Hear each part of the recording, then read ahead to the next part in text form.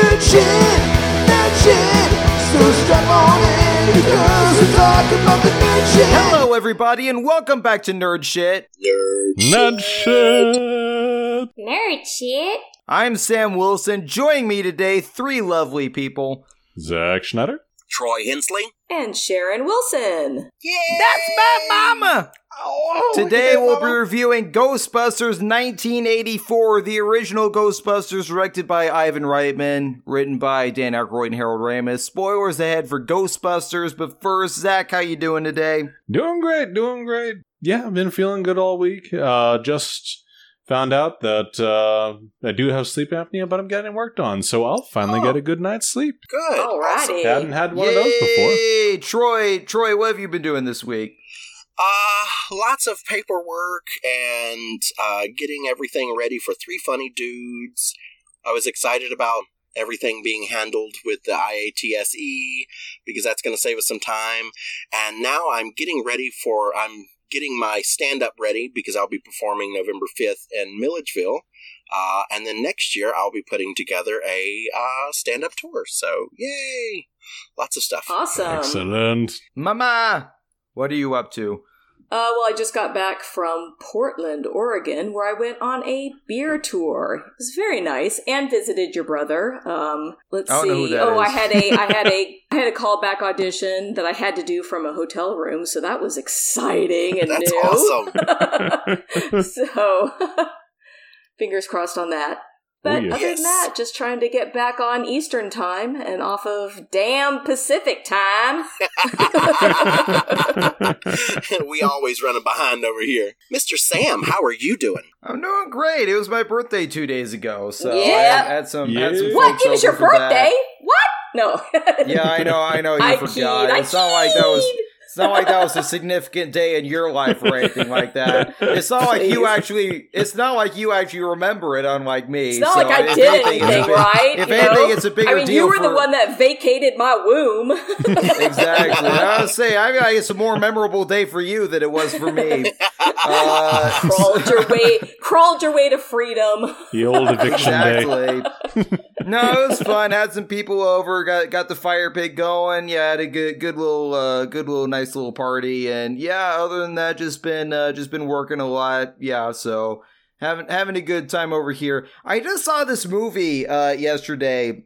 It's a movie that's actually not doing very well in the box office, but I saw The Last Duel, which is Matt Damon, Ben Affleck movie.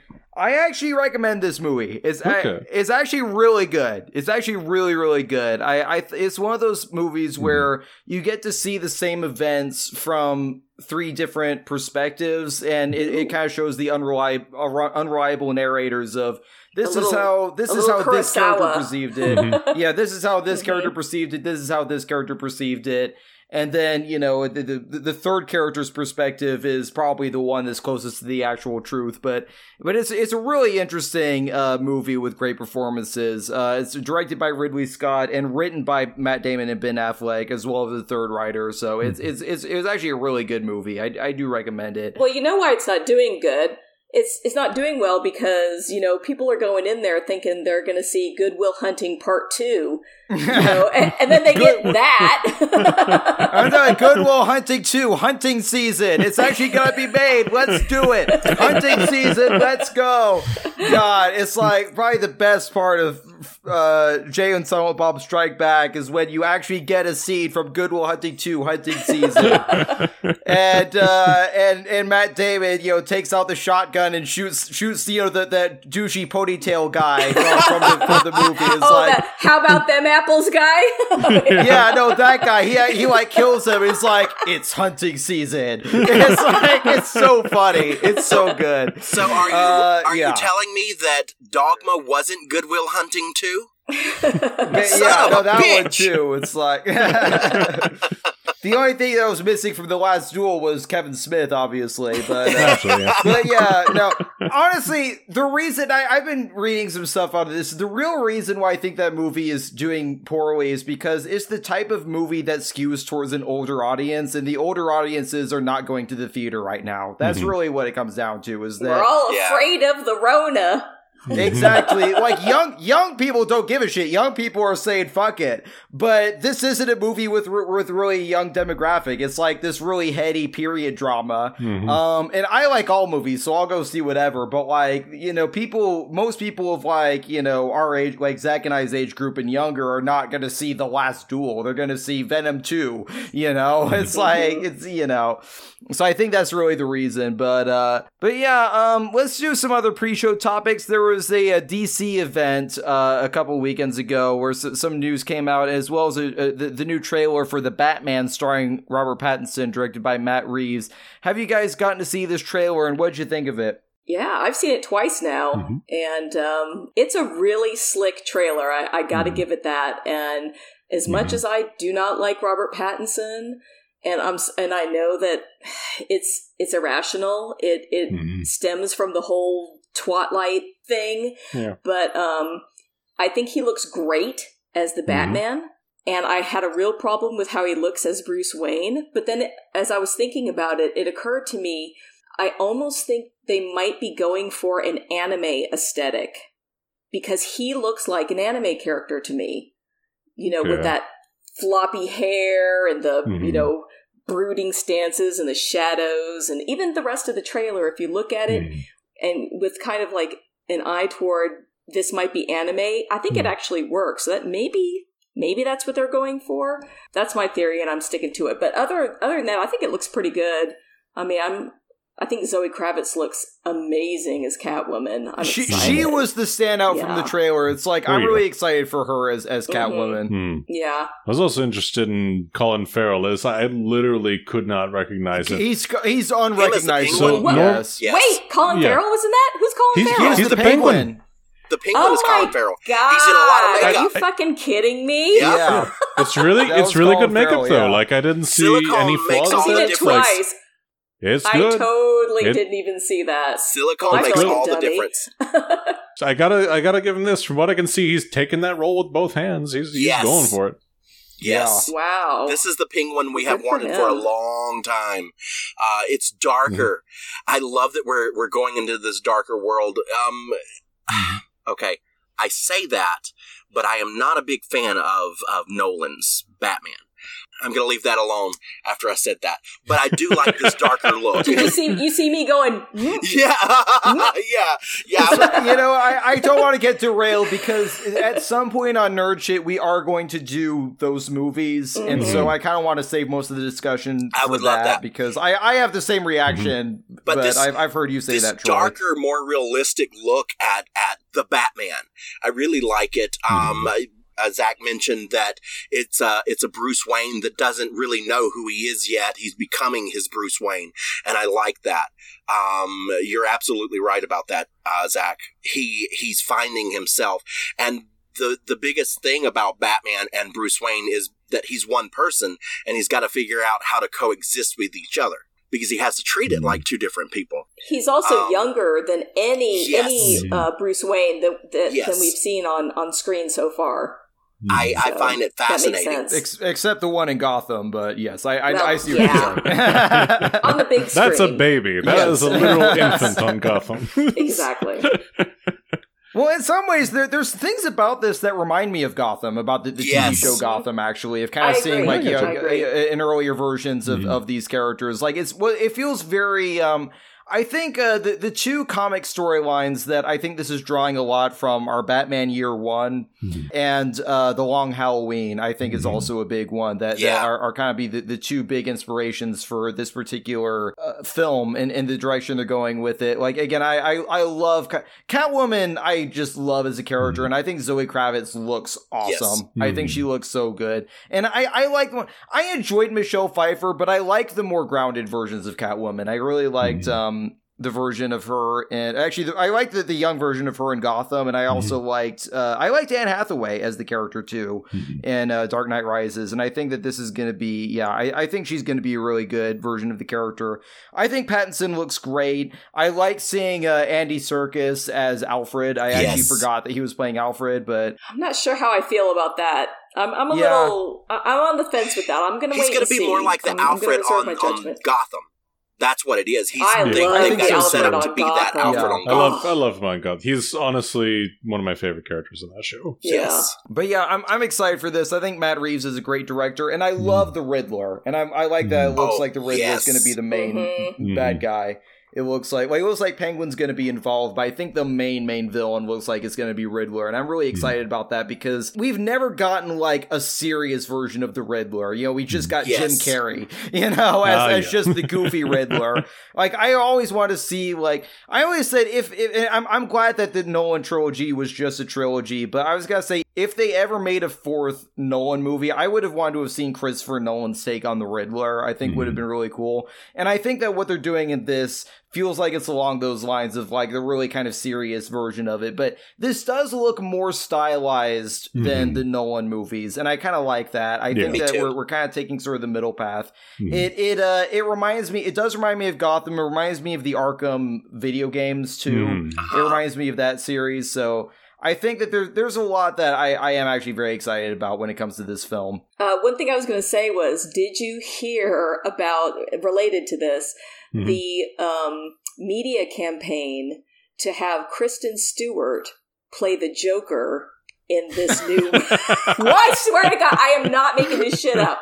I am not making this shit up. So there was a contingent of K-Stu fans who wanted her to play the Joker. Okay. So and she was like, okay. I'm going to have a hot take on this.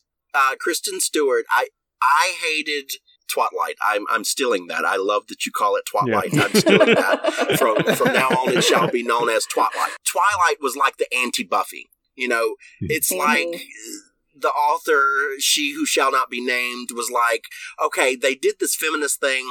What's the most anti-feminist thing that I can do? Oh, this is what I can do. And that's where that came from. And Kristen Stewart, and even I was on this boat where everybody dogged her out and talked about how she can't act and how she's horrible. And the only reason why she's a big actress is because she's willing to sleep with the director and yada, yada, yada. I'm not saying that's what you're saying, Sharon, but I am saying that that's what the media has done. And these last few years, Kristen Stewart has kicked ass in her roles. She has come out with some really amazing movies. And as someone that has the Joker on my bucket list, I have a script. I have a web series written out, and I'm waiting for the time where I play a Southern Gentile Joker, but he's older. Okay. So I'm almost to the age to where I can play this character. That script is in my files, and it's ready for me to go. But I'm ready for something new.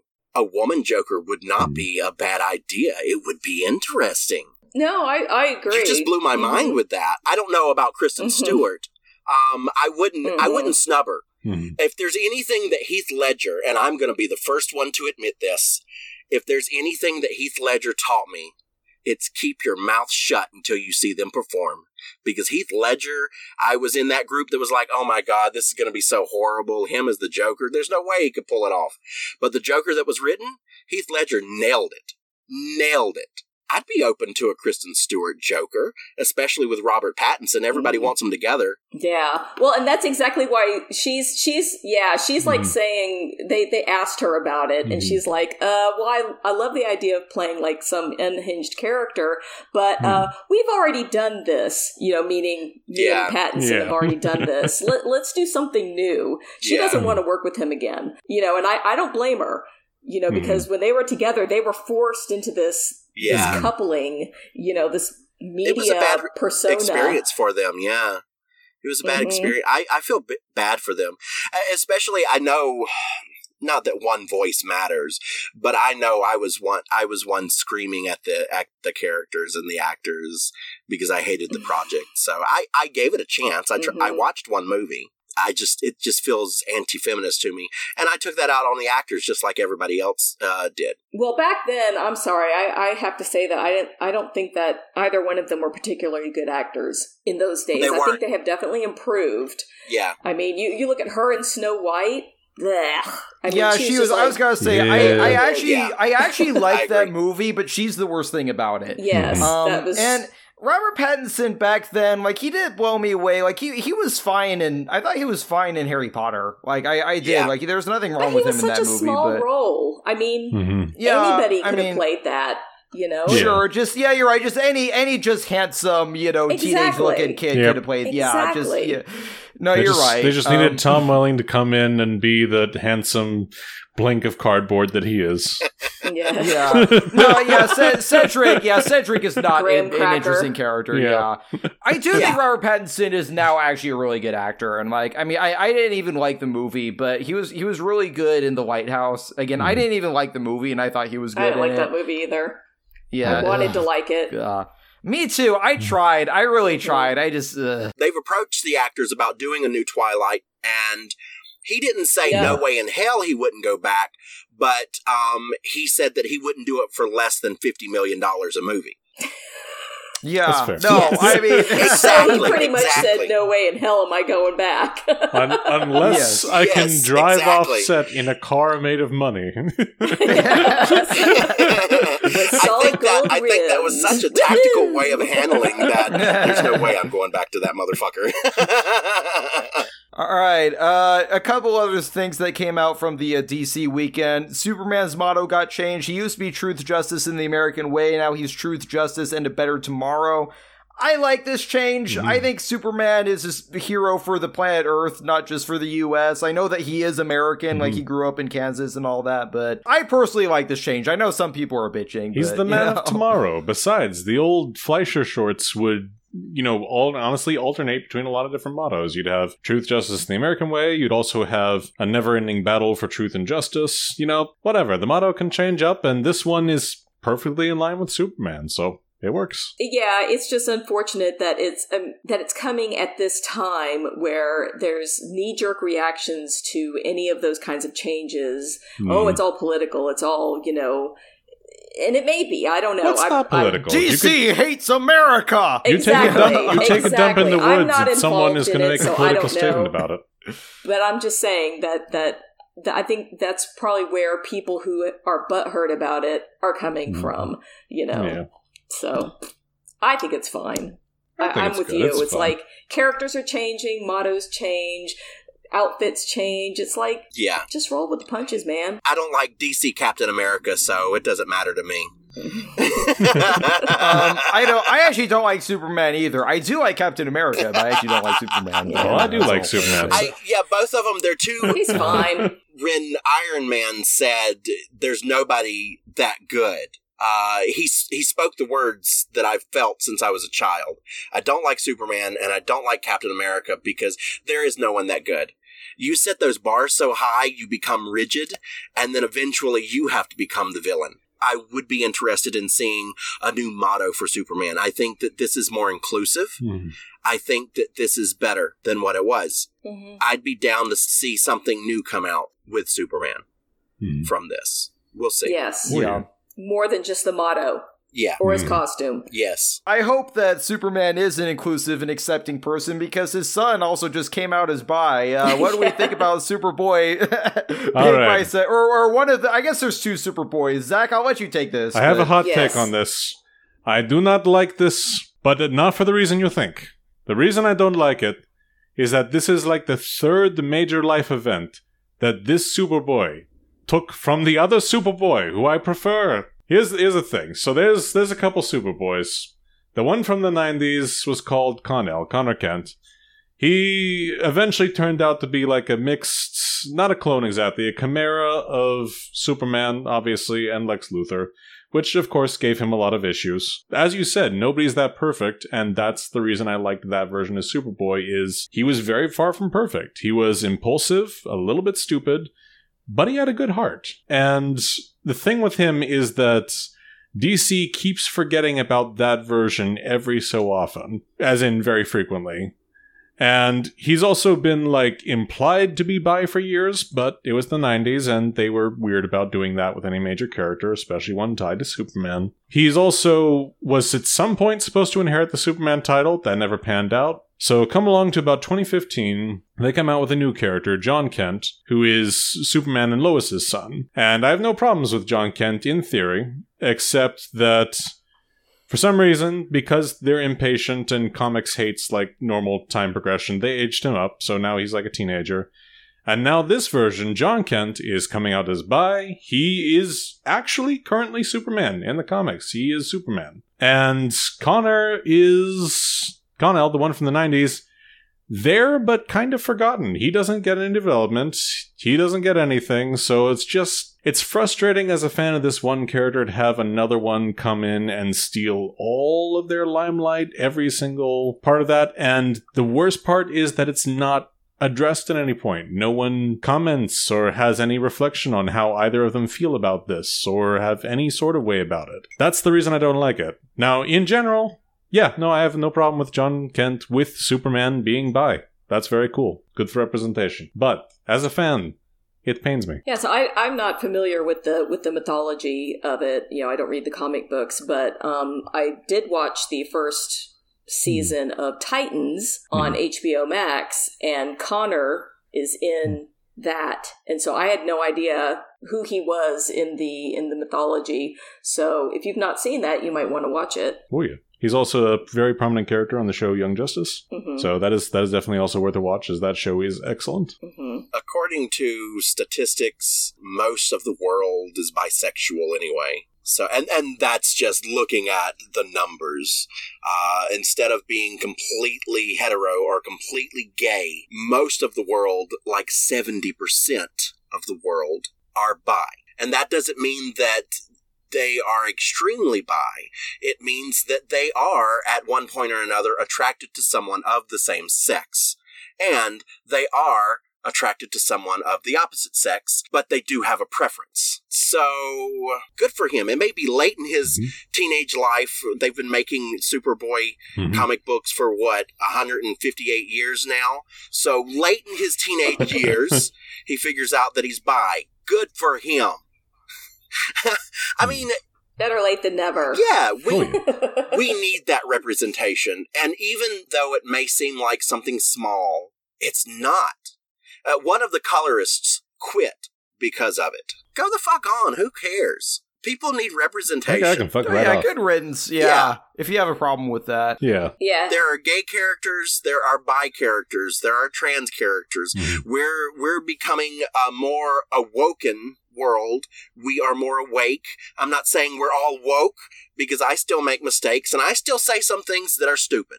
I say things that are stupid all the damn time, and I'm not ashamed of it, because I'll do my best until I know better, and then I'll do better. And I'm glad that this comic book is doing better. So good for them. The thing about this that I find interesting, especially about that colorist leaving, is that his big argument, and the argument a lot of idiots make, is like, oh, well, you can't change or corrupt these classic characters to your agenda. Make new ones. And that's the thing about this new Superman who came out as bi.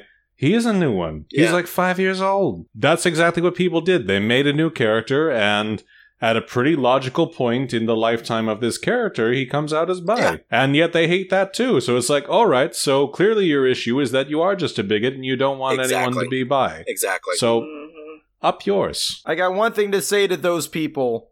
Bye. Dean Cain is making a big deal about it, and Dean Cain's an idiot. I know. He played Superman in, what was it? Lois and Clark. Lois and Clark, that was it. Yeah. Who cares? It's like, go away. Sorry. I hate to be mean, but... That was also the peak of his career, and he hasn't done shit since then. Dean Cain is a horrible asshole to work with. So, he can disappear too. Color me shocked. The only other thing I'm going to touch on before we get into the main topic is that the TV show Y the Last Man was very unceremoniously canceled before they even finished airing the first season. Shit. I think they are going to finish airing the rest of the episodes that they've filmed. They filmed 10 episodes for season 1, but before the season was even over, FX slashed it. The producers are trying to revive it. They've been shopping it to other networks, particularly HBO, who's the parent company of, it's owned by Warner Brothers, who's the parent company of Vertigo Comics, which is, the publisher of Y the Last Man, is the adult imprint of DC. So in some ways it would make more sense with HBO anyway. I think that it would actually probably find more of an audience with HBO.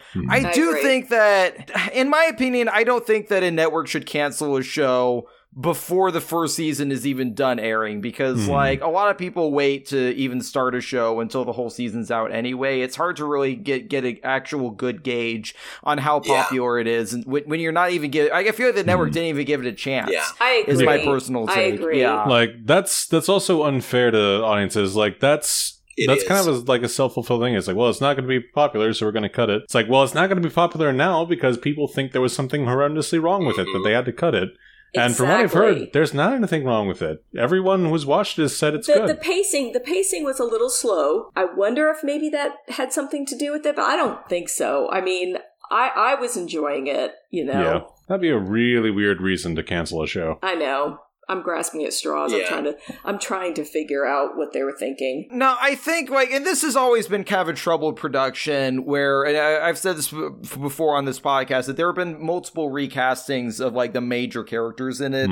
The original showrunner left and got replaced and stuff like that. Maybe they just felt like, okay, we got to finish out this season as, like, an obligation to the work we've already done, but maybe they just thought that the show was just too much trouble than it was worth. That would be kind of my theory, but I've only seen the first episode of Y. I probably will go ahead and finish out the season, if nothing else, to like support the show, because I did really like the first episode, and I think that this show deserves, I think Y the Last Man is such a good comic book series that I think the story deserves to be told in a TV format. I want to see it told in a TV format, and I want to see it completed. I know that the showrunner said that she wanted to have 5 seasons, 10 episodes each, so a total of 50 episodes is what the plan was, and I hope that they managed to save it. I hope maybe HBO or somebody else, because I know this also happened with The Expanse. The Expanse was canceled by Sci-Fi, right, but then Amazon swooped in and rescued it and actually continued it. So I'm hoping that this ends up being a situation like that maybe FX was just a bad fit for it, and maybe HBO can come in, you know, air this season that already came out and then continue and finish the show maybe on that network, because I also think that it just feels like a show that could potentially get more of an audience with HBO. I agree. Especially if people start talking about it. You gotta for sure let it go to streaming. Let the people who can only see it on streaming watch it, and then,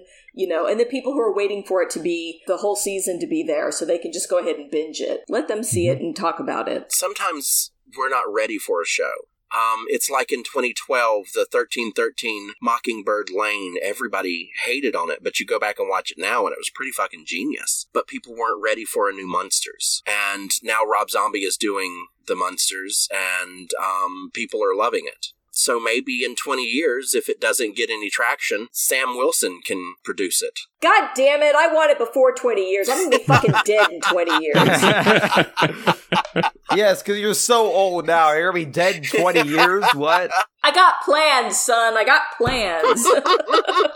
Your plans to... self-destructive plans to just go on a blaze of glory in 5 years? What? That's right. Leave a pretty corpse.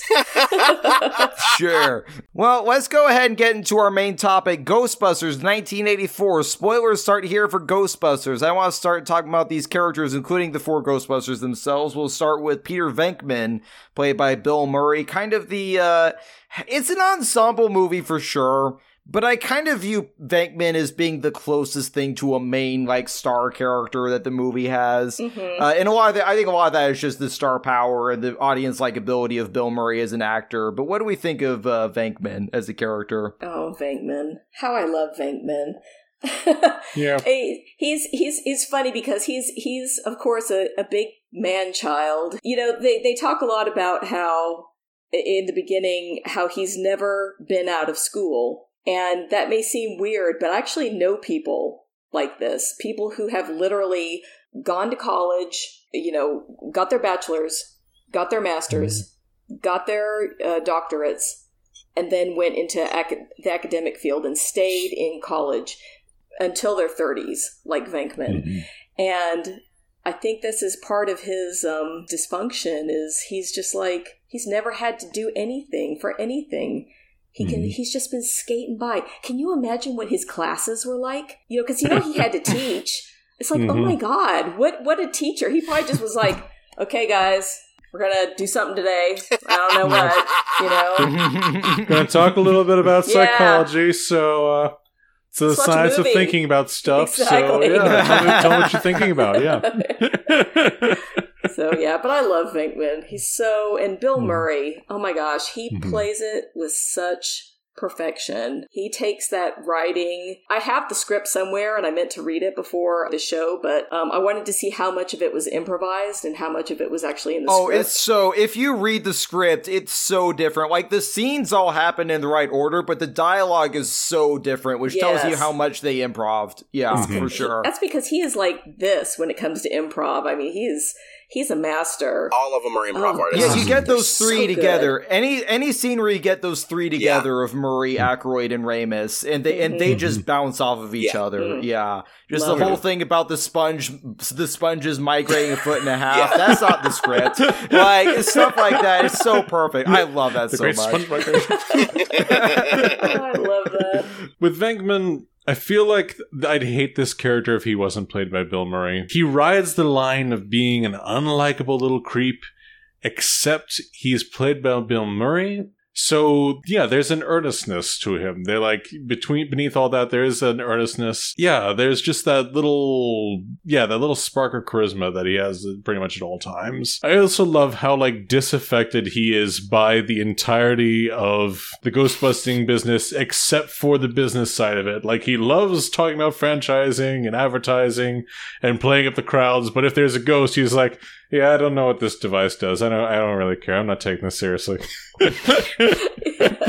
Yeah, and again, it is that like quick-witted improv between Bill Murray and the rest of the main cast that just makes so much of this movie just amazing. He's a hoe. First and foremost, he's a big hoe. He's very much a hoe. Yeah, So huge hoe. I fucking love how whenever Dana is in the room, he just turns into this little horn dog. It's one of my favorite moments. He'll say anything. That would be really, really creepy if he wasn't so charming. Yes. It's like Exactly. He That's- keeps it. That's exactly my thing. It's like, if it wasn't Bill Murray, it would be creepy as It would shit. be creepy. Yes. Yeah, if it wasn't Bill Murray, it would be so fucking creepy. I would be like, well, first of all, this is a feminist problem of mine. Exactly. But it's Bill Murray, and it's cute. It's not like he's right there over her shoulder going. It's like he's keeping his distance, and he's like a puppy dog going. Exactly. So it's hilarious. And then you find out that he just says whatever in the fuck comes up. With each character, he says some of the dumbest things. With the pecker guy, he really messes him up. I think that Venkman is the culmination of Bill Murray's career. And I'm not saying that it was over this long ago. I'm saying that this character, I can see why this catapulted him into the stardom where he became a little bit of a diva. Because the character is just gold. He went with his heart, and he played the hell out of this character. He has no filter. No, he just says exactly. whatever's in his Absolutely head at any point. I think that's what also works about him. And the reason he's not creepy is because of that charmingness. But you also realize, like, there's never any real ill intent to it. It's just, again, he just is saying whatever he's thinking at any point. And when it counts, he actually does. Yeah. He actually does have, respect for boundaries. And even the fact it's like, when he comes upon the possessed Dana, Yes. he does it. He's not like, oh, wow, you want to have sex with me? Great. He's like, no, can I talk to Dana, please? Yeah. Can I talk to Yes. Dana? There's clearly Which something I think- wrong going on here. Yeah, he says, I make it a point never to, get involved, have sex with possessed people. Yes. It's like, It's like, one of my favorite lines in that scene is when she's like, oh, I want you inside of me. He's like, well, it sounds like you've got at least 2 people in there already. I love that. So good. I don't know how she got through that scene with the straight face. I mean, I would have been laughing my ass off. We don't know how many takes that took. Exactly, we don't. You're right. Oh, We yeah, have I mean, no we'll idea. get to Sigourney Weaver, who I also think is great in this movie. But yeah, no, I mean, just Venkman, I just love how he always just has this look on his face as stuff is happening, where it's always just like, well, I guess this is happening now. It's like Exactly. he's so weirdly deadpan in his acceptance of just all the bizarre things that are going on. Which I think is just, again, coming across the possessed Dana, being slimed, he's always just like, all right. well, I guess this is just gonna happen. Yeah, all right. How do we get through this? Yeah. I mean, his improv ability, his ability to improv is like that scene where he's collecting the mucus, for Spengler, and he's like doing this thing, and he starts going like this, and it flips back and hits him in the eye, and he's just like, and he's like, wiping it on shit, and it gets on his shoe, and he's like, that whole scene I just sat there and laughed. I watched it today. I just sat there and I was just laughing my ass off. It had been so long since I'd seen it, and boy, it felt great to laugh like that again. I always get surprised because I really have seen this movie so many times. I quote it all the time. Like, I get surprised at how much I continue to laugh every time I watch the movie. Mm-hmm. And so many of them are those Venkman lines. When they're fighting the Stay Puft Marshmallow Man, it's like, we're going at this all wrong. This guy's a sailor. He's in New York. We get this guy laid. We got no problem. I love that nobody think anything. Nobody think anything. You have chosen. Yes. What? Nobody chose. Nobody chose. I chose nothing. Ray! Well, that's a good transition into Ray. Let's talk about Ray, Ray Stantz, played by Dan Aykroyd. God. Who's like, I mean, he has such a childlike quality to him. Ray does. He's like Charlie Innocence. Brown. He's just like, I mean, he's so hopeless. I mean, he's another man child. He brags about, I've worked in the private sector, but clearly not very much because, he's like, he pays $4,800 for that piece of shit Ecto-1, with all the problems with it. He lets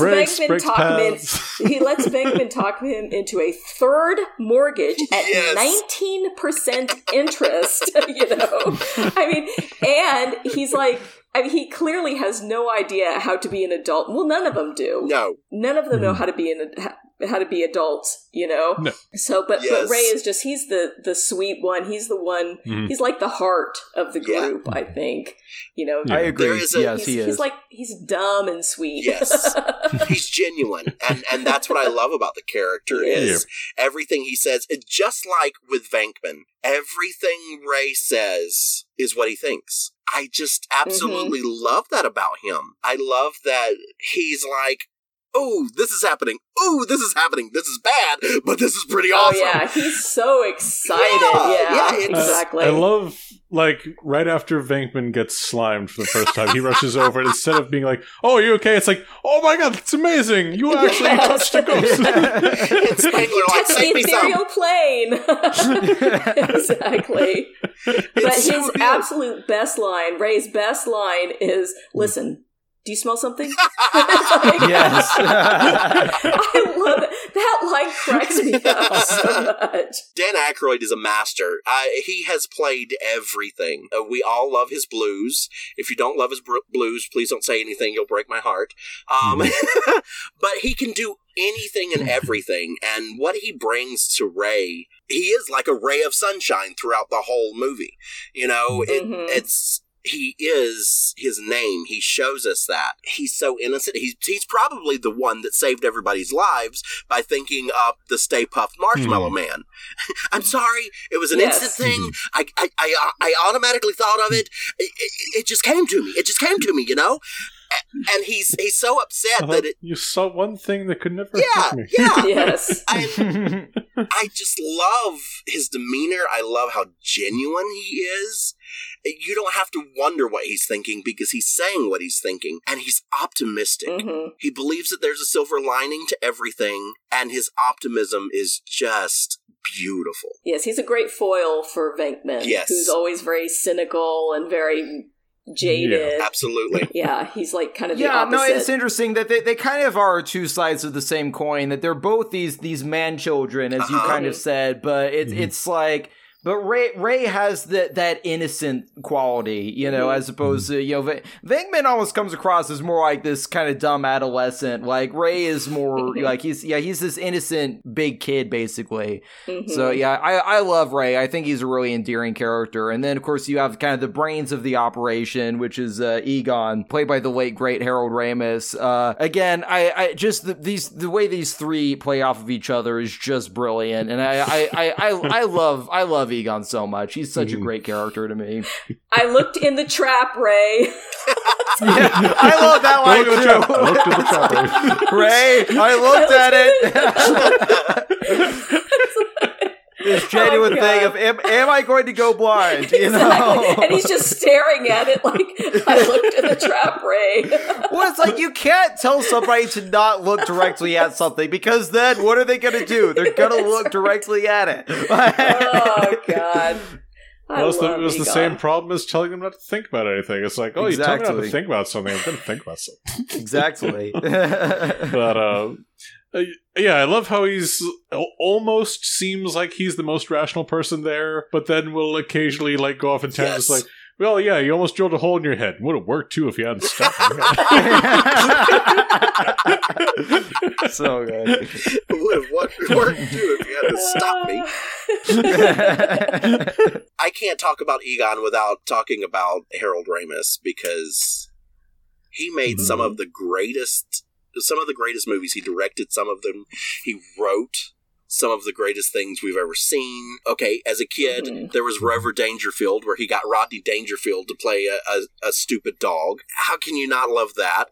There was Year One. I don't care who you are. Year One is fucking genius. There was Bedazzled. Bedazzled was such an amazing movie. Multiplicity, and I'm going to tell you right now, Multiplicity is one of my favorite movies I have ever seen in my life. Michael Keaton, as all of those clones, is just genius. The head of Harold Ramis must have been vast. Not only did he bring us these classics, Caddyshack, all of those, he brought us and created Ghostbusters with Dan Aykroyd. I mean, it's pure genius. Who would have thought of the project of Ghostbusters other than Harold Ramis? It was funny. It was a parody of sci-fi movies and of horror, but it stood on its own and it created a franchise that rivals most other A-list franchises. Harold Ramis was a genius and he was gone way too soon. But him as Egon, he came at it just like the other two, and whatever was in Egon's mind stayed in Egon's mind. That's the difference. You could see those wheels turning just by looking at him when he was looking at the screen. You could see he didn't have to say anything, and you knew what he was thinking. And then, of course, he would come out and let them know what to do, what not to do, how to stay safe. Not only was the character of Egon completely genius, but the idea of how everything came together, coming through this man, coming through Spangler, it's just so fascinating. He played a steampunk character without looking steampunk. And that's really what it comes down to. Egon Spangler was a wizard. He rivaled that of Dumbledore or Gandalf or any of those wizards. He was that archetype. He played a steampunk wizard. A wizard who collects molds, spores, and fungus. Yes! Yes! His awkwardness is just gold. Just great deadpan line delivery of all those lines too. You know, just he's just so good. Like even just like this is one of the smaller lines, but like I just love when they're taking in Louis Tully and Janine is like, "Oh, you're such a humanitarian." He says, "I don't think he's human." You know, just the way he says that. It's like I think my favorite part of that sequence is just kind of like his reaction when Vince Clortho just like starts handing him random shit around the place. And he's just like, "Thank you." Yes. He's like kissing the lamp, and he's like, "Thank you." Thank you. Yes. I love that scene. So, one interesting kind of behind the scenes production thing about this movie. So, this basically, like, the idea was that they were gonna get these 4 like SNL comedians in a movie together who are all gonna bounce off of each other comedically and have all these improv moments. And it was going to be, of course, Bill Murray, Dan Aykroyd, Harold Ramis, and Eddie Murphy originally was who was supposed to play Zeddemore. As it turns out, Eddie Murphy, for whatever reason, couldn't be in the movie, so they ended up casting Ernie Hudson, who I love Ernie Hudson. But there is this case of, I almost feel like it would have been a very different movie had Eddie Murphy played, because like I think it would have, again, been the four comedians just playing off of each other and doing all those improvs. And I think that the way we got it, Zeddemore ended up actually kind of being the straight man of the group in a lot of ways. Agreed. And I really like Zeddemore. I think Zeddemore's got some good lines and some good moments, but he comes into the movie much later. He sometimes feels like an afterthought to me, but I still really enjoy the character. So, but he has one of the most memorable lines of the entire movie, which is, if someone asks you if you're a god, you say yes. Yes, that is absolutely one of my favorite lines in the entire movie. It's so good. It's so perfectly delivered. Yes. Poor Ray just couldn't lie to save his life. Yes. Yeah, no, I think Ernie Hudson did a great job. If I were Ernie Hudson and I was cast in that, I would be shitting my pants because to go up with those three. So I think he did a good job holding his own. And I think that I was really glad that he didn't try to do an Eddie Murphy kind of thing. You know, I'm glad he didn't like, you know, try and go zany, and he just played the character. He figured out who the character was. Yeah. And he played it. And I think he did a great job. And that's all we needed. Yeah, the normal person did connect with him in that way of that line. My favorite line of Winston's is, listen, I will believe anything you want me to believe as long as there's a regular check involved. Paycheck. Yeah. Yes, exactly. I think that is one of the greatest lines ever, because we can all relate to that. We've all had those jobs that we weren't sure about, but we did it because we need that check. That's right. It's like, I'm not going to worry too much about any of the implications of all of this. That's like, right. I'll do the job, and I'll just go home with that. Well, I like the fact that at the beginning he is the skeptic. He's the guy that doesn't necessarily believe in this stuff, and then he has that line later. I have seen shit that'll turn you white. Yes. So it's that whole thing of which he says, which he delivers to the whitest guy in the room. Yes. I would have liked to have maybe seen that explored a little more of his kind of arc of like the skeptic who, you know, can't really deny what's going on, but at the same time there's so many characters that, like, I think Zeddemore, you know, fulfilled the role that he needed to fulfill, which is kind of being the straight man to these other three comedic characters kind of bouncing off of each other. And Ernie Hudson's a great actor. I think he did a really good job. So apparently in an article, Eddie Murphy said that he turned it down because he didn't think that it would fit into his brand. He didn't think that the fit was right for him. On another note, I didn't know this. Interesting. But John Belushi was supposed to play Peter Venkman. Oh, I had no idea about that. That would have been interesting. That would have been different. Very different. I had no idea about that. Yeah. So those two would have changed the movie drastically. But I think that the people that they went with, I think that the cast they went with made it what it is today. No doubt. Well, and I just can't help but think that if it had been Eddie Murphy, maybe it would have been too much of like these four comedians trying to like one up each other. Like I kind of think you need that more the normal guy in there. I think it actually kind of helps. I agree. The dynamic and the chemistry between them. That in a lot of ways, once Zeddemore is introduced, he almost becomes the audience perspective in some ways. Absolutely. That's a good point. I absolutely agree. Yeah. Well, let's talk about Sigourney Weaver. Let's talk about Dana in this movie. Is another character who I think is a lot more interesting because she's played by Sigourney Weaver. I'm going to be honest. I think that she elevates the character beyond what would have been there without her. She brings such a class.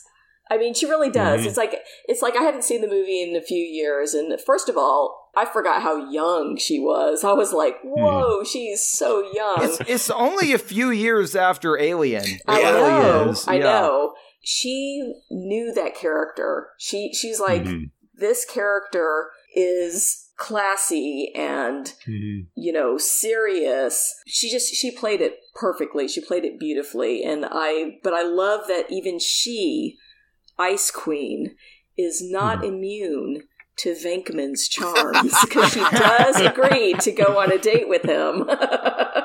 and I bought it. I was like, I totally see it. I understand, you know. It's like, he's kind of a funny looking guy. You know, he's kind of a funny looking guy. Oh, he's kind of a funny looking he's guy. Funny looking, but I can see where he would, you know, kind of worm his way into your heart. And I think she played that really well. Yes, he is a heartworm, yes. Sigourney Weaver will always be a spirit animal to me. It is my dream to be in a movie. I don't care if I'm an extra. I don't care if I have a bit part. It has always been my dream to be in a movie where Sigourney Weaver knocks me the fuck out. I'm not even gonna lie. I want to be saying something stupid and she just pow, and I'm out. I can be out for the rest of the movie. I don't care. I just want Sigourney Weaver to knock me out on screen. I'm not even lying. I have always loved her since the days of Alien. I wasn't alive when Alien first came out, but whenever it came out on VHS, I know I'm telling my age. Well, shit, I was alive. I saw it. My mom didn't censor me for movies. So I was about 4 or 5 when I first saw Alien. And I preferred Aliens. But when I saw Alien and I fell in love with Sigourney Weaver, every time I saw her on the screen, I stopped. It didn't matter how old I was. It didn't matter what movie it was. When I saw her on the screen, I stopped and I would watch. And so her in this movie, I knew her from Alien before I knew her from Ghostbusters, like most people did, because Ghostbusters came out when I was 1.5 years old.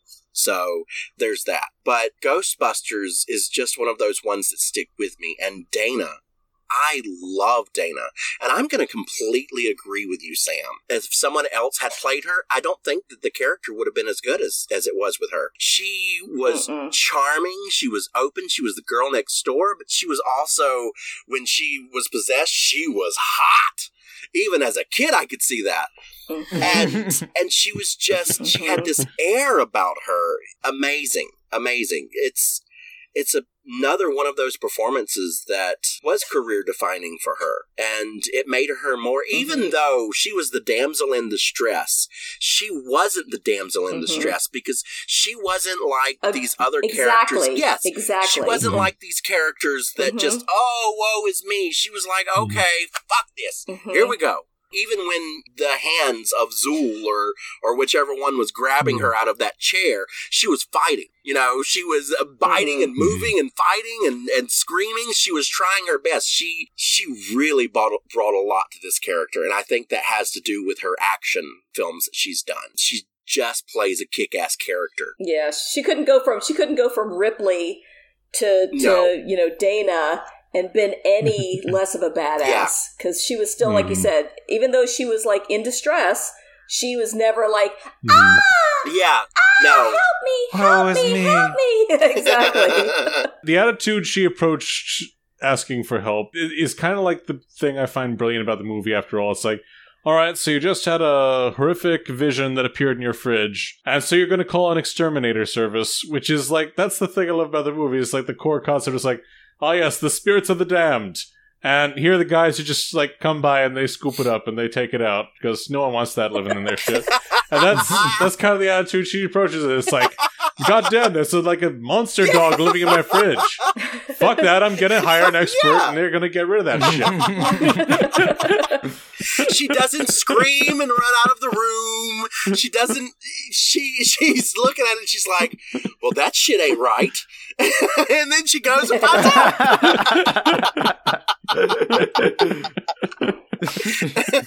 I love how no nonsense she is the whole time. It's like, nope.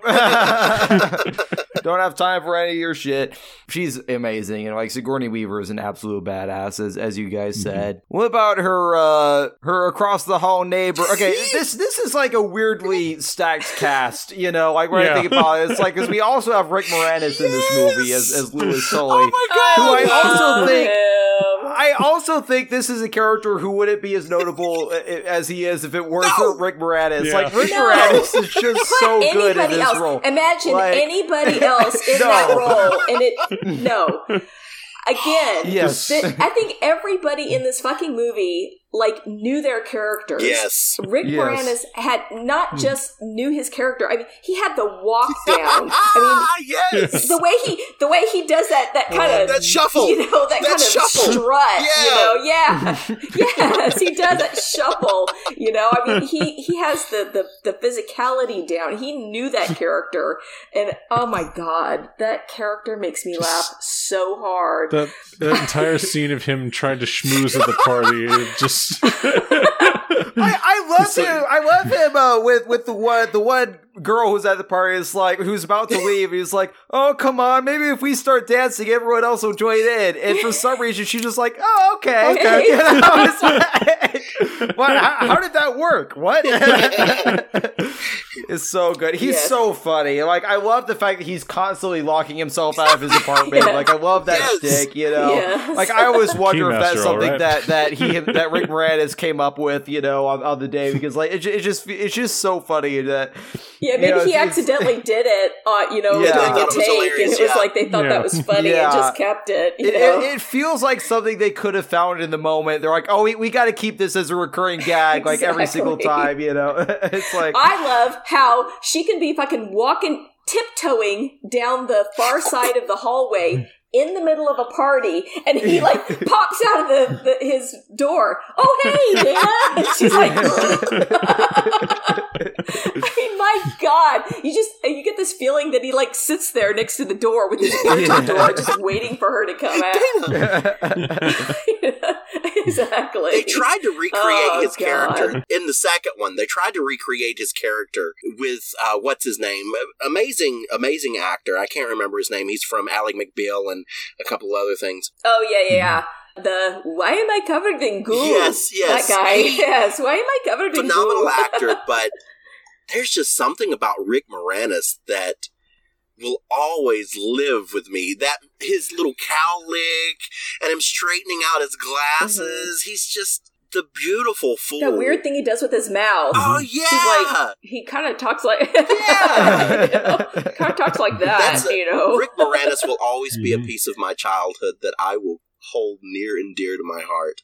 This whole movie I watched this movie probably 50 million times at least, and Rick Moranis, not as many times as me. Rick Moranis in it, he's just so funny and amazing, and he is the ultimate fool. Oh my God, it's the way he just lives in those shoes. It's pathetic and naive, but at the same time it's lovable. There's something lovable about him, It's that annoying person in your life that you wish you could throttle them. But if you throttled them, they wouldn't be there anymore and you would be sad. That's why Dana's always like telling him, well, maybe I'll come by, instead of just shutting him down and saying, fuck off, Lewis, you're bugging me. That first scene where he comes up to her, there's this great expression that she goes through, where as soon as he comes up, she goes through like a half smile, half exasperated sigh. It's like, it's kind of comforting to have a neighbor, but God, why is it this neighbor? Exactly. And you're just so cute, and I don't want to shut you down completely. You're kind of nice. I feel bad, but it's like I don't really want to go on a date with you, but I feel bad about turning it down. Yes, that's pretty much it. I love him so much as Vince Clortho too. It's like I love the fact that apparently, and I always wonder if the Hell Dogs or whatever, if when they possess somebody, they somewhat get some of the traits of the person they're possessing, or if Vince Clortho is actually just as much of a derp as Louis Tully. That's why you picked Lewis. It's a kindred spirit. Well, I got the feeling that the Hell Dogs are kind of derpy to begin with, because I mean, look at Zool. She opens the door and she says, "Are you the keymaster?" And he says, "No," and she shuts the door, and all he has to do is knock again, and she goes, "Are you the keymaster?" It's like, do emergency Yes! scares. Look, they're hell dogs. Every like- human kind of looks the same. Yeah, It's- the hellhounds. Yes, exactly. The hellhounds have to take over the body so that how's she supposed to tell that it's the same guy? Yeah. Well, the hellhounds they have to be able to communicate and to think. And another thing is they wouldn't be updated. You know, they would be left in the past. So things would be they would have those blank moments. So I think that's a really good question, Sam. If they do take some of the personality from their host, I like that idea. Well, because, like, you know, because Lewis, like, as Vince, isn't really that different from Lewis No. in some Yes. ways. Like, he still feels Yeah. like this guy. And that's why I always wondered that. But I also agree that, you know, these dogs The are not hellhounds would know they're not the much, yeah. smartest dogs to begin with. They're not you know? bright. They're No. two Yeah. stupid minions. Exactly, Great exactly. It's like, I love Janine offering him coffee. It's like, oh, do you want some coffee? He says, do I? Yes, have some. Yes, have some.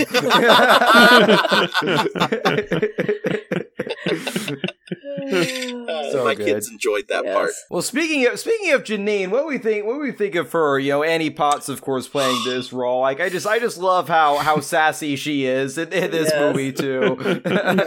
Ghostbusters, She's what do you want? that's also a classic line. Ghostbusters, what do you want? I like that she cares a lot more than she lets Yes. on. She has this huge disaffected personality. It's like, this is terrible. I could leave this job at any time. She Yes. doesn't leave the job. She actually fights pretty hard to prevent the EPA people from coming in. What's seemingly off the clock, she's still helping with the whole Vince Clortho Yes. situation. It's like, oh, don't go, Egon. You could be in danger. I'm very psychic sometimes. That's right. There's definitely some crushing going on between Egon and Janine, which I think yes. is also a big part For of that. sure. But I like the visual of when she's sitting at her desk, and then all of a sudden he comes up from underneath her desk. and you know, there's nothing going on there, but just that visual of Yes. him coming up from Yeah. under her desk, and she's like, I get the feeling you're very handy, or, you know, or something like that. It's like, yeah, I'll bet he's handy. I gotta say, I love the character of Janine, but Janine would not have been the same if Annie Potts had not played her. Annie Potts is such Oh, no. a phenomenal actress. No. And everything she's ever been it's in. what we said about literally all the characters. Yeah, Yeah. for sure. Yeah, that's That's true. because yeah. this is a perfect cast. I mean, It's a perfect That's the cast, drinking game 100%. for this Yes. episode. Right, take a shot if anyone says, well, if it was any Yep. other person playing this That's character. right. Exactly. But Don't do this if you're driving while listening to this podcast or Exactly. at the We gym get or all this something. mail about people who die from alcohol poisoning listening to this podcast. well, it's good during Ghostbusters. We have more ghost stories to tell, so That's right. But I love Annie Potts. She's amazing. Oh, man. My heart skipped a beat in the new one whenever she shows up in the trailer, and I'm glad that they're bringing her back. Yeah. Oh, yeah. Yeah, well, it seems like she and Egon did become a thing because I think that the parents of the main I think the mom of the main kids is the daughter of Egon and Janine. That's what I got from the trailer. That's what it seems like. That, so, yeah, too. that she's Egon and Janine's Yeah. daughter, and then her kids are the new main Exactly. characters. So And that's what I'm hoping for anyway. But we got so many stereotypical secretaries that aren't too bright about things, but that really care about their job from just this role. There were so many more archetypes created because of this. the last character I want to touch on is one that I have a story about, which maybe I'll let you tell this one, Mom. But Walter Pecker, Oh, Nicholas, yes. Walter Peck. played by William Atherton, who was the king of playing these kinds of douchey characters Yes. in the 80s. You know, Yes, he had very was. similar he played characters. one in Die Hard, Die Hard. in Real Genius. I was gonna say Real Genius, yeah. Yep, I mean, those are all about this time. I used to get confused because, like, I used to misremember and think that he was the principal from Ferris Bueller, and I was like, oh, that was a different guy. But for some reason, but it feels like that's another character that he could have played too, but yeah. Yes. But no, he definitely got kind of typed. It's very similar to his character from Die Hard and also Real Genius for sure, but it's good. Like, he had a niche and he plays these types of characters really well, and I think it's really hilarious that I feel like only in a movie from the 80s is the EPA the bad guys? The Environmental Protection Agency are the bad guys? Like, wait a minute. Indeed. Yeah, so the William Atherton story. So this happened, Sam must have been about 8, maybe? I was a little older. I think I was something like 11 or 12. Oh, were you? I think I was. Okay. Maybe 10 or 11. Maybe 10 or 11. Yeah. So we were at Dragon Con. William Atherton was at Dragon Con, and he was in the Walk of Fame, which I like to call the Walk of Shame. And I was taking Sam over there just to kind of looky-loo at what celebrities were there. And I saw William Atherton, and I said, oh, Sam, look, because, he knew him from Ghostbusters and Die Hard. I said, look who that is. And Sam said really loud, because children have no filter and no volume control, oh, it's the jerk. And William Atherton looks up and looks over at him, and he goes like this. Like, you caught me. And I was just like, oh my God. I was like, Sam, shh. Oh my God. I was so embarrassed. He had a sense of humor about it. He was like, oh well, what can you do? Yeah, he knew his archetype. I love that he just shrugged and was like,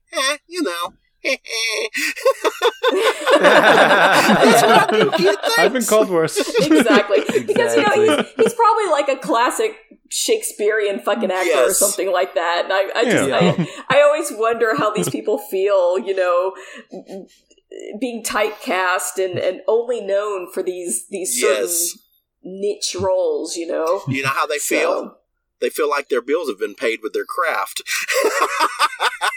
Yeah, exactly. True that. That's why I say, I feel this way about Reginald VelJohnson, who's also in this movie as a cop. But when you get typecast, hey, at least you're getting cast. Yeah, exactly. That's the thing. Yeah. That's a steady paycheck here. Yeah. Yep.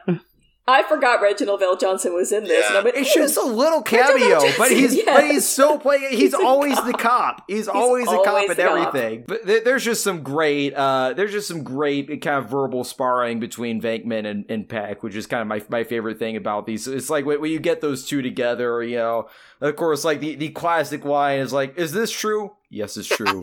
This man has no penis. That's what I heard.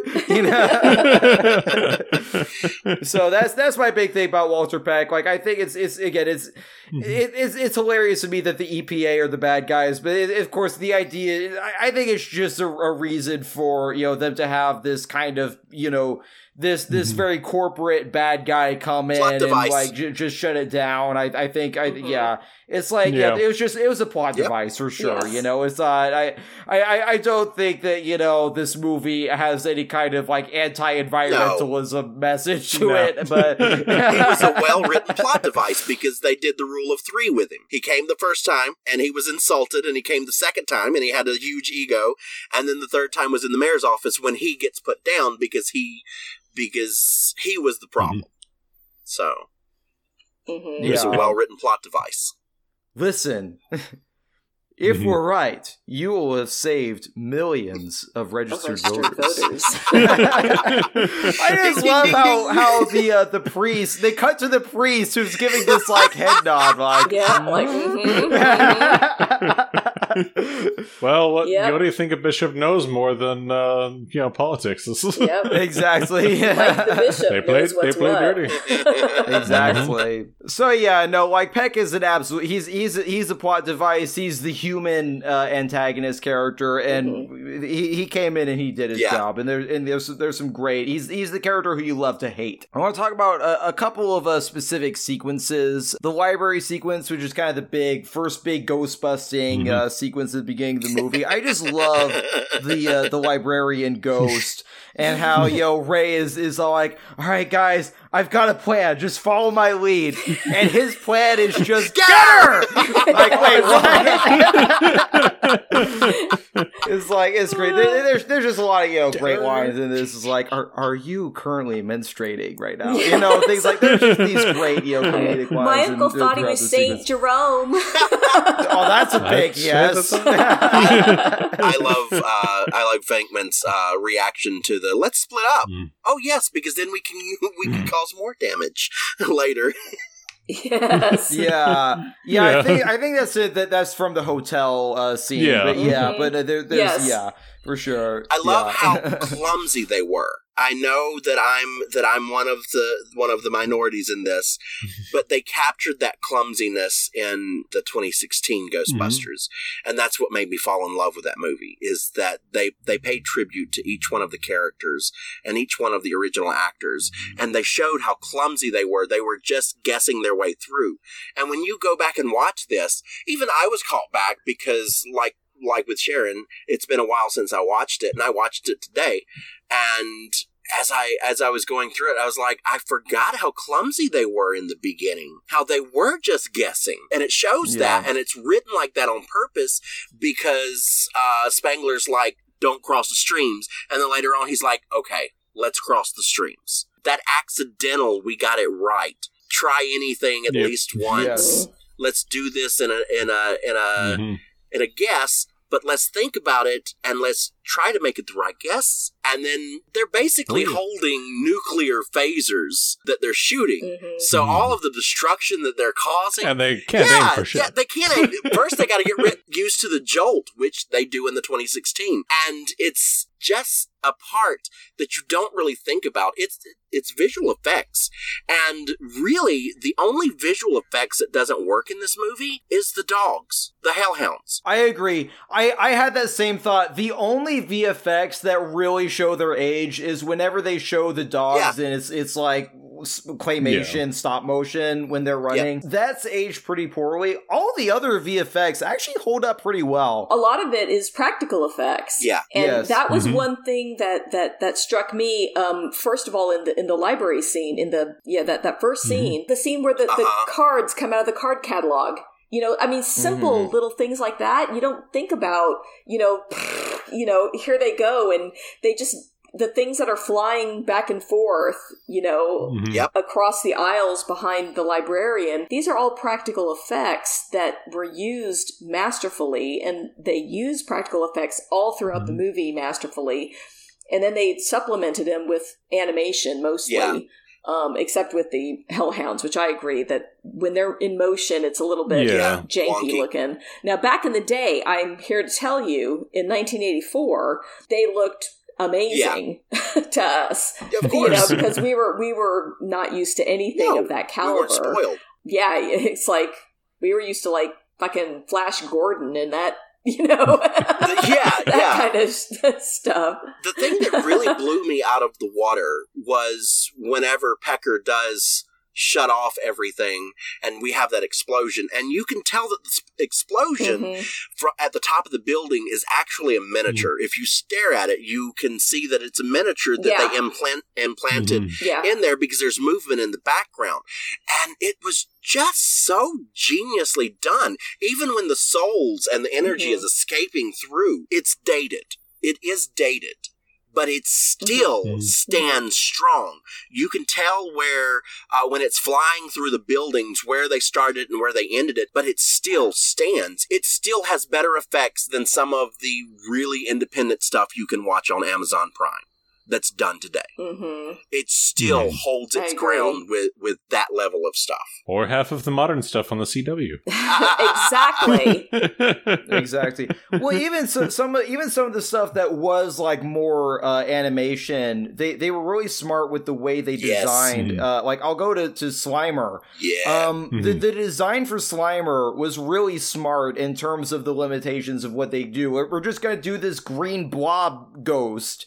And it worked works so well. Like I like the fact that a lot of that the ghosts don't look particularly like many of the ghosts don't look human. You almost think like Slimer is an interesting ghost to me because like I almost wonder if Slimer in life was like this morbidly obese person who just like was gluttonous. Oh yeah. And this is almost like kind of the pure form of whoever this person was, that you know it's still trying to just eat everything. And I love seeing, you know, the food and the wine just go right through it. I think is really interesting. And like I think it's so interesting the way that they kind of did that kind of ghost character, as opposed to like the librarian, who does look more human but has this kind of scary form that she goes into. With the taxi driver who literally just looks like a, you know, partially mummified skeleton. Exactly. Yes. It's interesting that there's different types of ghosts that they encounter. Yeah.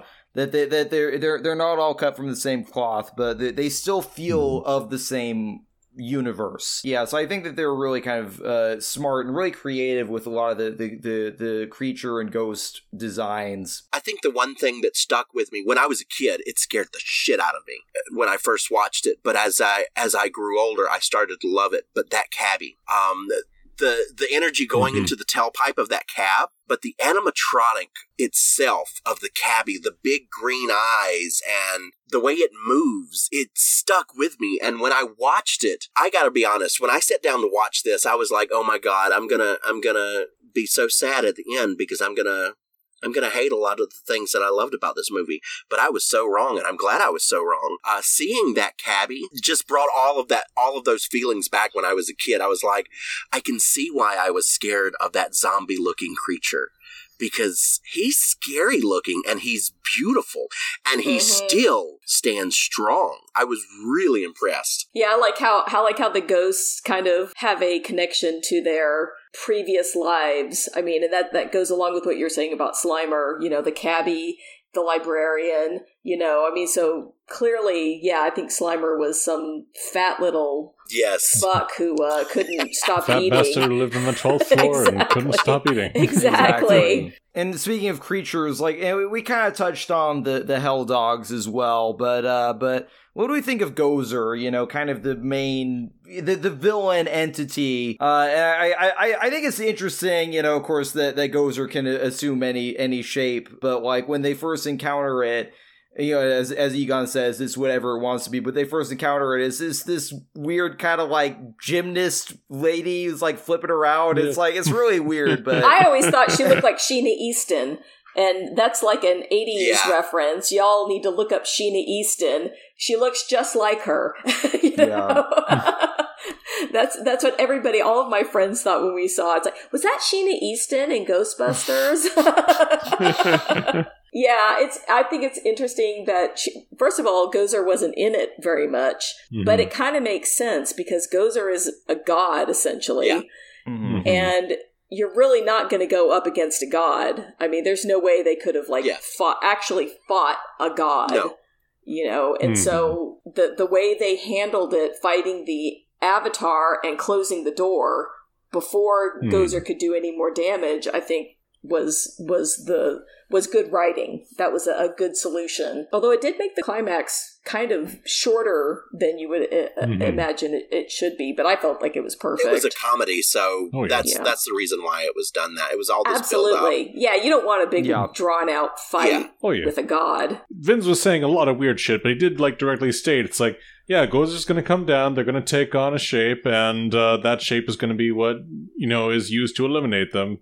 So you already knew that it wasn't going to be like pure Gozer, it was going to be like a specified form, although the form was like way more hilarious than we originally thought. Right. Yes. Hey, and how come it wasn't J. Edgar Hoover?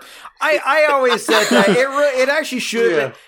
The only thing that I can think of is that Venkman just says shit without even having it in his head. Like he does, like he's not even thinking about shit.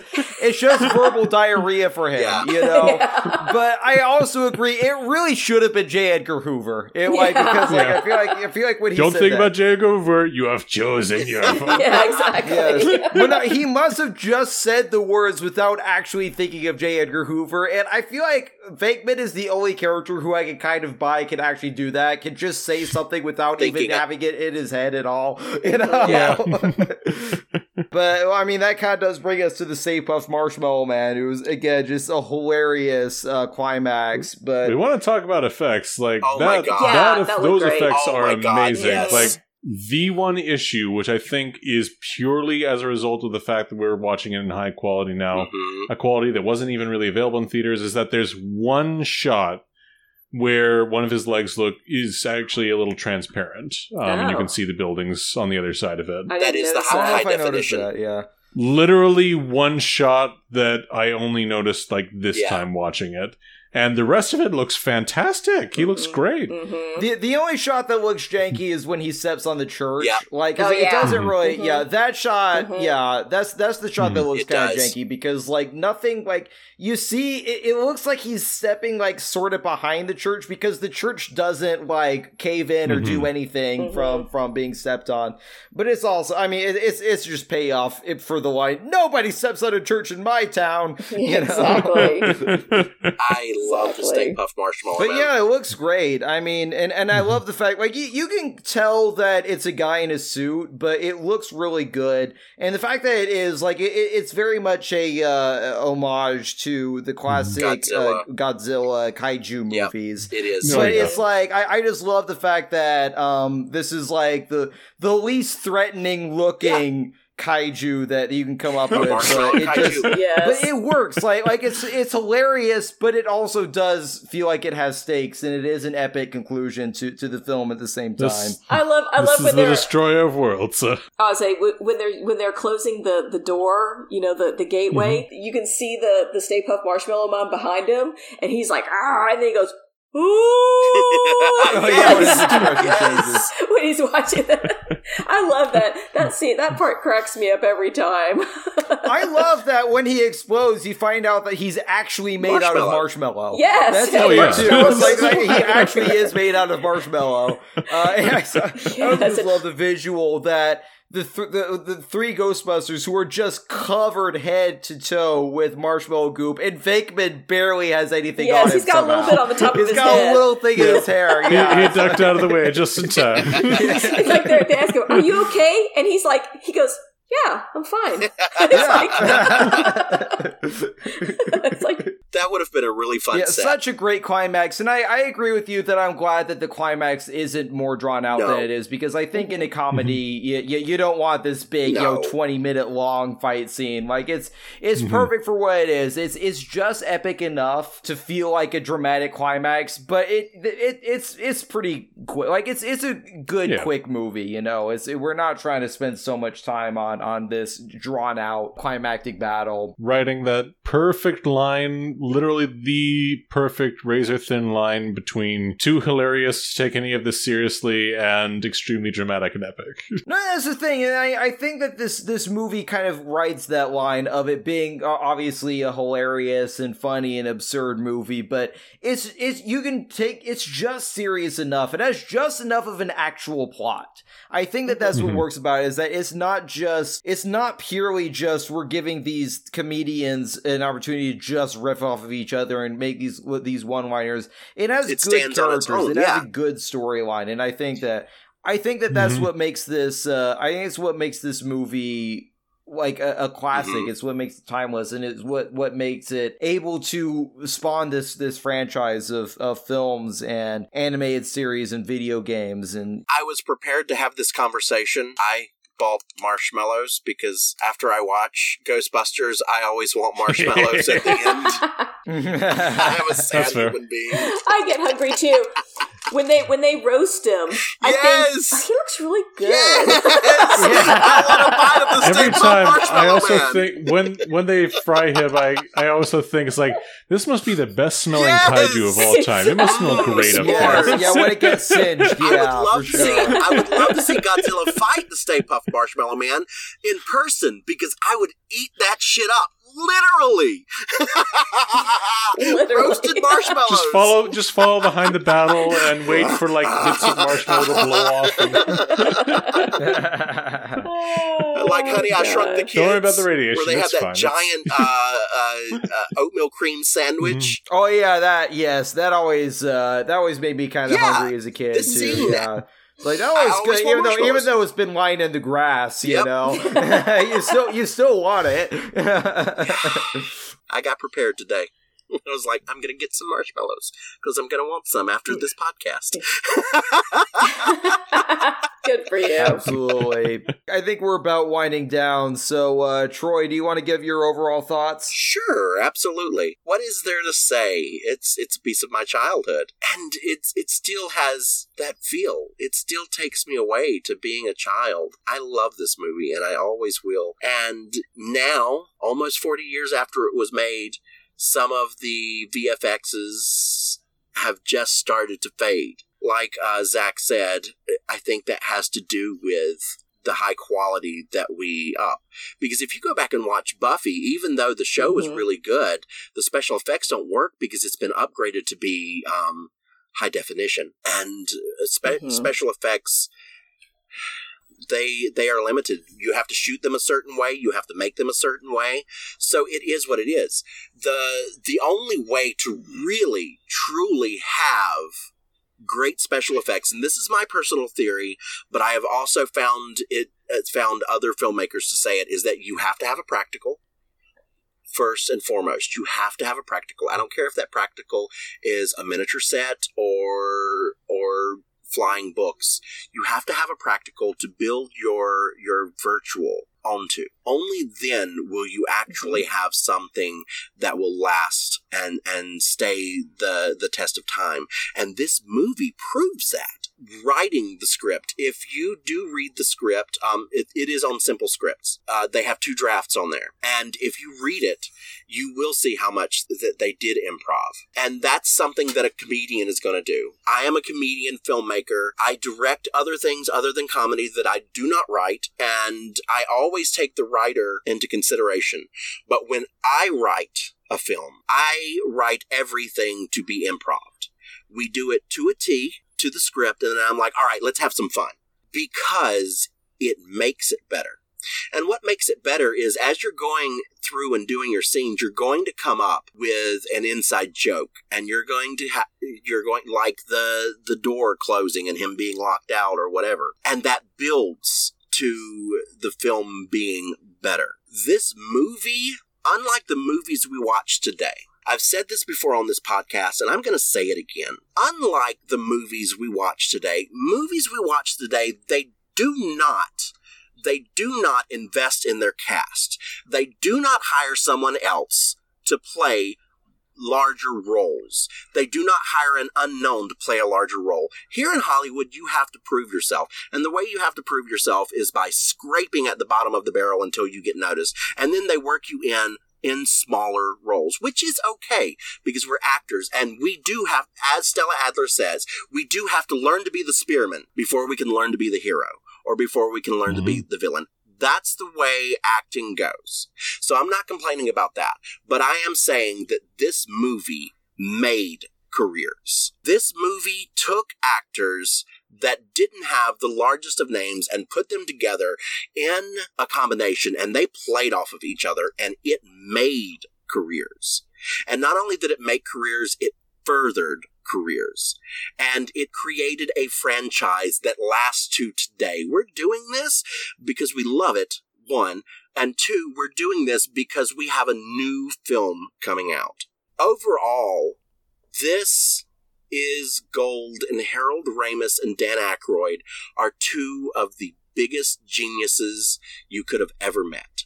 It breaks my heart that Harold Ramis is not in this world, but the most beautiful thing is that we have all of his Horcruxes that we get to watch over and over and over again. We get to see those pieces of souls, and this is one of his pieces of souls. It's Ghostbusters is a piece of his soul, and it's beautiful, and it makes me happy, and I get a little weepy at the end because I think about Harold Ramis. And I'm so happy that I experienced it when I was younger, and I'm happy to experience it now. And I have to give it a 10 out of 10. With all of its flaws, it will still always be a classic. So this one, I don't know why, but this was not as much a part of my childhood growing up. I was aware of it, but I think it was actually pretty late that I actually first saw this movie. So this one doesn't have quite the same big wave of nostalgia for me. What it does have is some of the best comedians of the day playing off of each other in a fun as hell movie that is an excellent sci-fi horror romp with the dead, and also one of the most innovative comedies such that people are still taking stuff away from it. It's a really great movie. I absolutely love it. I could endlessly listen to the back and forth between Dan Aykroyd, Bill Murray, and Harold Ramis. Some parts of it are a little dated, but it was also like clearly some of the best work of its day. Yeah, I absolutely love it. I'm gonna have to give it a 10 out of 10 too. Just a really quick history of my history with this movie. And that's, I was 16 years old when this movie came out, so you can do the math. And I lived in Podunk, California, out in the middle of the desert. We had a tiny little theater that had 4 screens. We were big time. We had 4 screens. 2 of which were usually R-rated movies, so we didn't get to see... We usually only kind of went between 2. And of course, back then, movies stayed in theaters forever. I mean, they would literally stay for like a year. You know, you'd have the same movie. I mean, we had HBO. HBO came out about late 70s, but a lot of people didn't have HBO yet. So the movie theater was what it was at, and we would go every weekend. This was playing, and Gremlins was playing. And so we would go every weekend, and we would go to one or the other. Ghostbusters, then Gremlins, then Ghostbusters, then Gremlins, then Ghostbusters, then Gremlins. So I am not kidding when I tell you I have seen this movie in the theater probably, I probably did it for months. So, I mean, we're talking like 20 times, 25 times in the theater, at least. And then, of course, we had HBO. So when it came on HBO, I watched it every single time it came on HBO. Then when it came out on VHS, I bought it on VHS. Then on DVD, now I have it on Blu-ray. So I have literally seen this movie probably 50 times. I think that might be a conservative estimate. It might be a conservative estimate.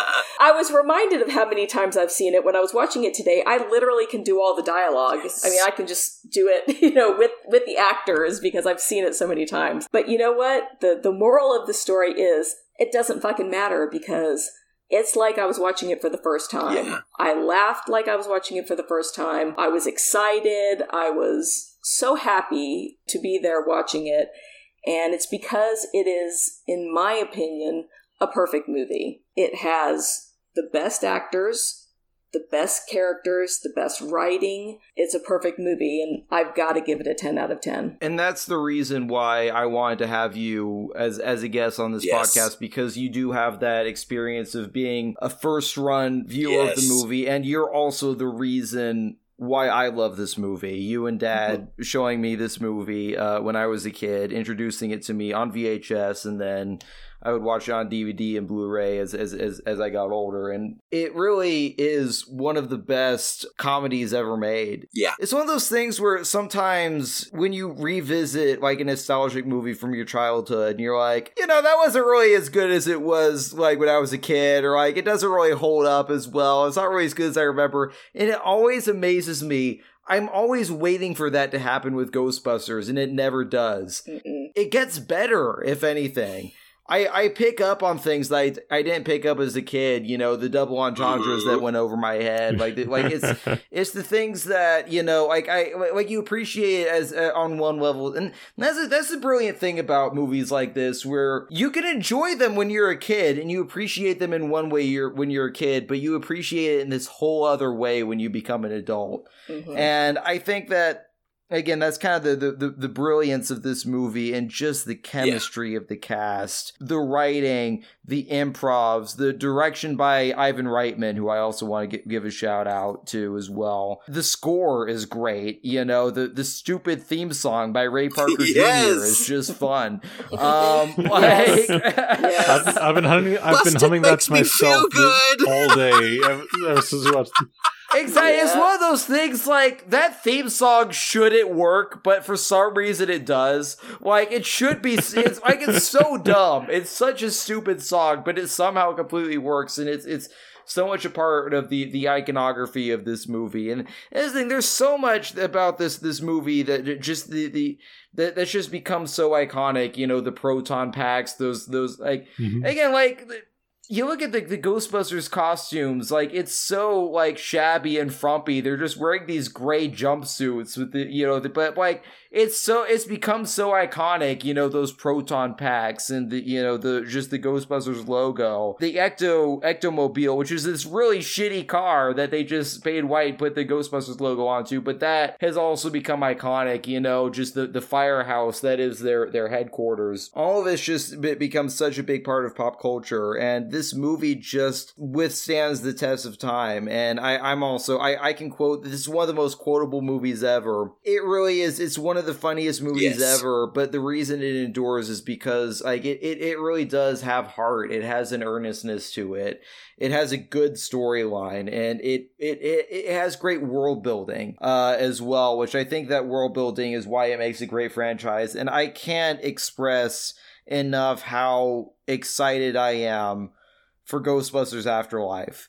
Because I think that every time I watch there's two trailers for it. Every time I watch either of the two trailers for it, I really do. I get emotional. Like, I get kind of teary-eyed a little bit because, like, it has such a reverence just from the trailers. It seems like it has such a reverence for the original, and it's a passing of the torch for the characters, and also the filmmakers. It's directed by Jason Reitman, the son of Ivan Reitman, and it feels right. I'm sorry, Troy. It feels right in a way that Ghostbusters 2016 just didn't for me. But obviously, in this movie is a 10 out of 10. I mean, I know I'm kind of beating around the bush here, but this movie, it is obviously a 10 out of 10. It's absolutely one of my favorite movies. Having said all of that, Zach, where can the folks find you? The folks can find me on Facebook as Zachariah Schneider, on Twitter as Zachariah Schne4, Zachariah SCHNE4.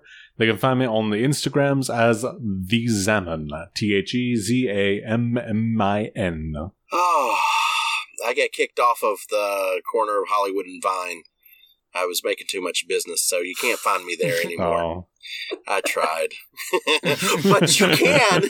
Competition is rough these days. But I will be doing a performance. I don't know if this will be out before November 5th. This should come out the weekend of Halloween, so you will actually get a chance to plug that. Yes. I am debuting my one-person show, One Bad Meh, whatever they are.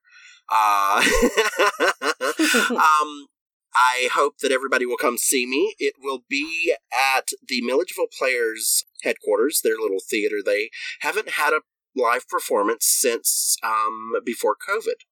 So we're doing a little testing, and this will be the only time the tickets will only be $10 to come see me. I'm hoping to get as many people in as possible, by as many people. There's probably only going to be up to 50 seats. It's not going to be a lot of seating because of regulations. They have a smaller theater there. It will be filmed so that I can use it to book other places and get my tour together for next year.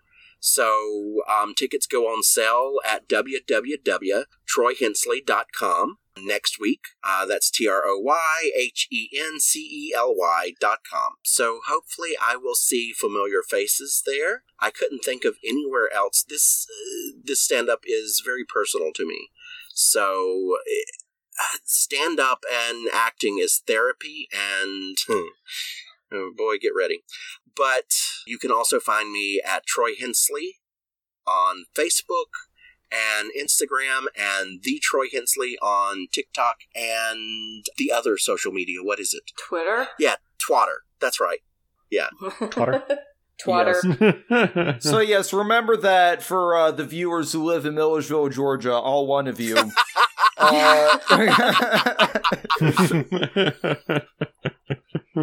I'm Sam Wilson. You can follow me at SCWilson_actor on Instagram. You can follow my band Running Riot at Running Riot Band on Facebook and Instagram. You can follow Nerd Shit at The Nerd Shit Podcast on Facebook and Instagram, or on Twitter at The Nerd Shit. We release episodes weekly. Up next, we've got Dune, the new Dune, directed by Denis Villeneuve from 2021. So we're going to be seeing that movie this weekend, and we will be reviewing that film as well. Brand new movie. Very excited to see it. I forgot to let you do your plugs, Mom. I'm sorry. I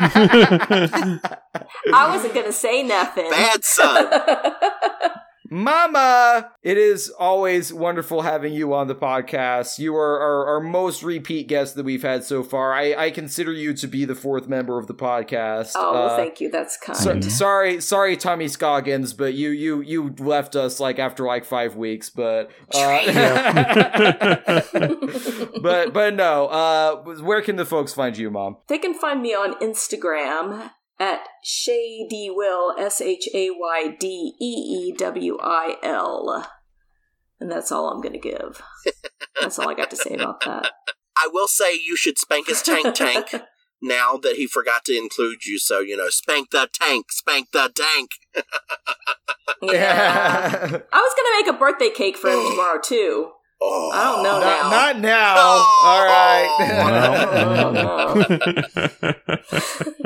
But yes, we do have Dune coming up next week, so please keep an ear out for that. For Zach Schneider, Troy Hensley, Sharon Wilson, I'm Sam Wilson. Thank you for joining us for Nerd Shit. Nerd Shit. Nerd Shit makes me feel good. Nerd Shit. It's Miller time. Nerd shit,